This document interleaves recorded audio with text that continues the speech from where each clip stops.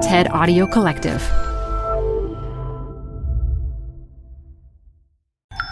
This TED Talk features encryption expert Vikram Sharma, recorded live at TED at Westpac 2017. Support comes from Zuckerman Spader.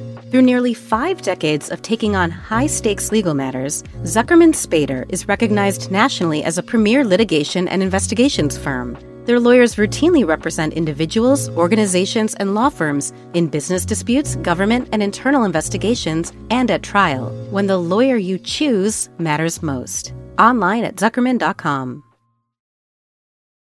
Support for TED Talks Daily comes from Capital One Bank. With no fees or minimums, banking with Capital One is the easiest decision in the history of decisions. Even easier than deciding to listen to another episode of your favorite podcast.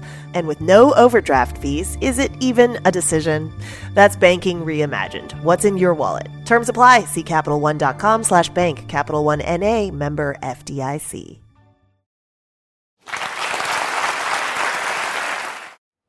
Recently, we've seen the effects of cyber attacks on the business world. Data breaches at companies like JP Morgan, Yahoo, Home Depot, and Target have caused losses of hundreds of millions and, in some cases, billions of dollars. It wouldn't take many large attacks to ravage the world economy. And the public sector has not been immune either. In 2012 to 2014, there was a significant data breach at the US Office of Personnel Management. Security clearance and fingerprint data was compromised, affecting 22 million employees. And you may have heard of the attempts by state-sponsored hackers to use stolen data to influence election outcomes in a number of countries. 2 recent examples are the compromise of a large amount of data from the Bundestag, the national parliament of Germany, and the theft of emails from the US Democratic National Committee. The cyber threat is now affecting our democratic processes, and it's likely to get worse. As computer technology is becoming more powerful, the systems we use to protect our data are becoming more vulnerable. Adding to the concern is a new type of computing technology called quantum computing, which leverages microscopic properties of nature to deliver unimaginable increases in computational power. It's so powerful that it will crack many of the encryption systems that we use today. So, is the situation hopeless? Should we start packing our digital survival gear and prepare for an upcoming data apocalypse? I would say not yet. Quantum computing is still in the labs, and it will take a few years till it's put to practical applications.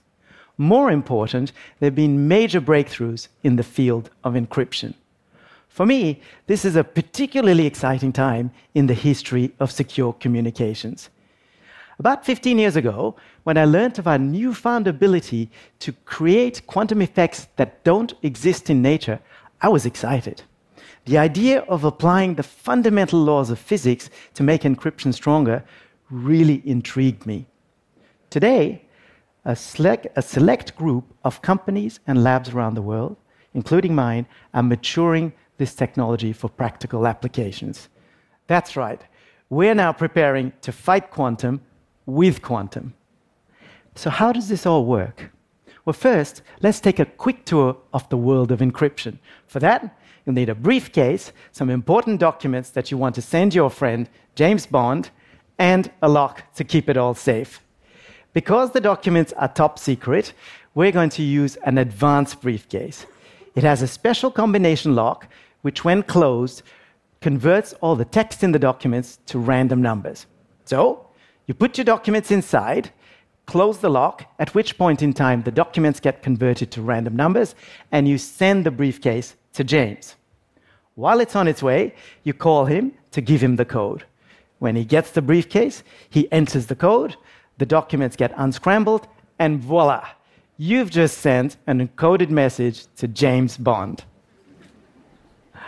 A fun example, but it does illustrate 3 things important for encryption. The code, we call this an encryption key. You can think of it as a password. The call to James to give him the code for the combination lock. We call this key exchange. This is how you ensure you get the encryption key securely to the right place. And the lock, which encodes and decodes the document. We call this an encryption algorithm. Using the key, it encodes the text in the documents to random numbers. A good algorithm will encode in such a way that without the key, it's very difficult to unscramble. What makes encryption so important is that if someone were to capture the briefcase and cut it open, without the encryption key and the encryption algorithm, they wouldn't be able to read the documents. They would look like nothing more than a bunch of random numbers. Most security systems rely on secure method for key exchange to communicate the encryption key to the right place.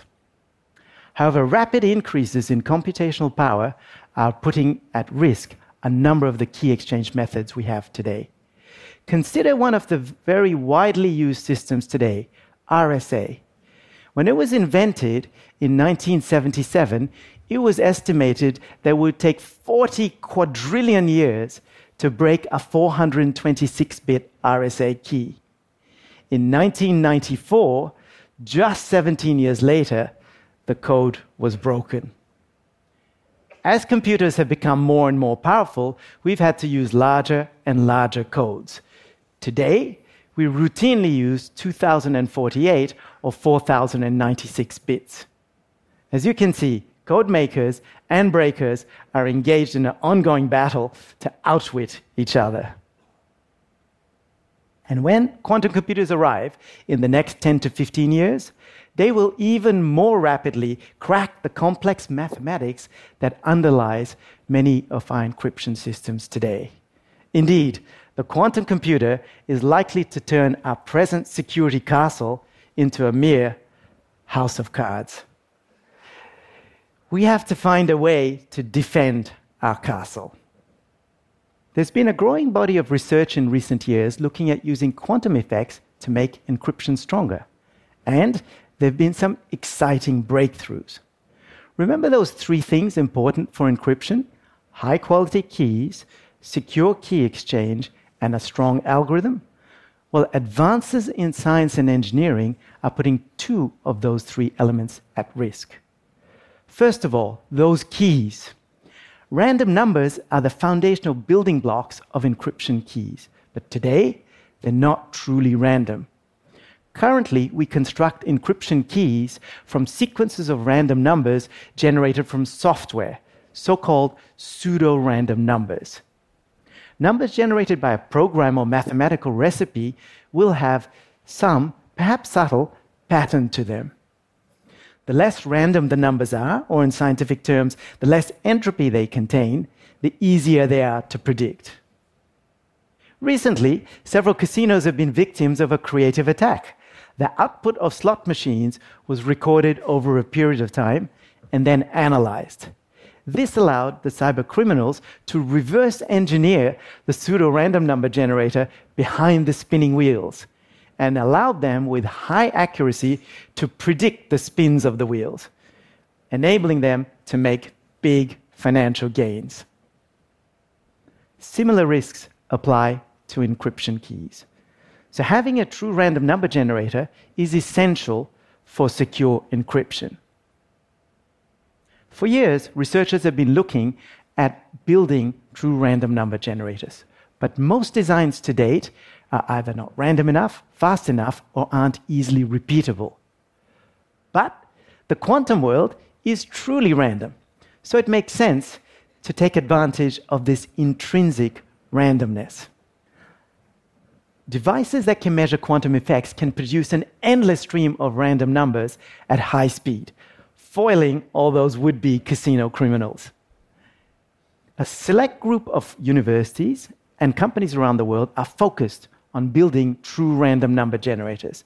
At my company, our quantum random number generator started life on a 2-meter by 1-meter optics table.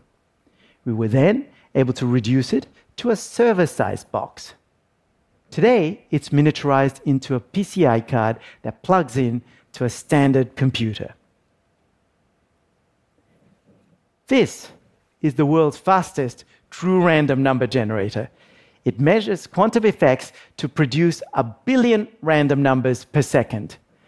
And it's in use today to improve security at cloud providers, banks, and government agencies around the world.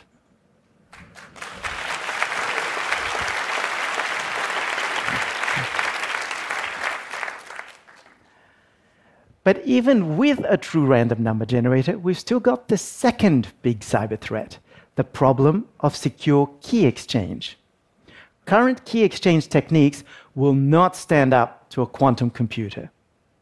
The quantum solution to this problem is called quantum key distribution, or QKD, which leverages a fundamental counterintuitive characteristic of quantum mechanics. The very act of looking at a quantum particle changes it. Let me give you an example of how this works.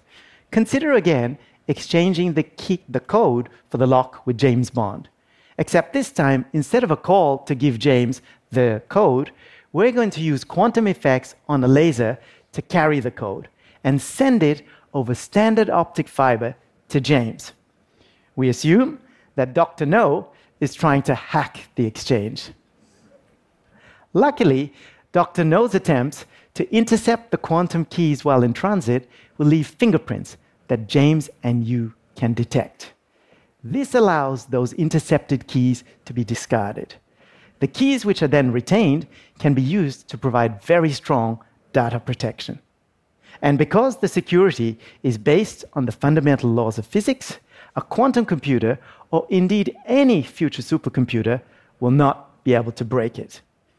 My team and I are collaborating with leading universities and the defense sector to mature this exciting technology into the next generation of security products. The Internet of Things is heralding a hyper-connected era with 25 to 30 billion connected devices forecast by 2020. For the correct functioning of our society in an IoT world, trust in the systems that support these connected devices is vital. We're betting that quantum technologies will be essential in providing this trust, enabling us to fully benefit from the amazing innovations that are going to so enrich our lives. Thank you.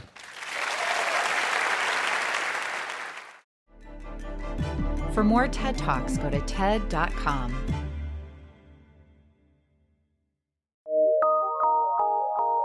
PRX.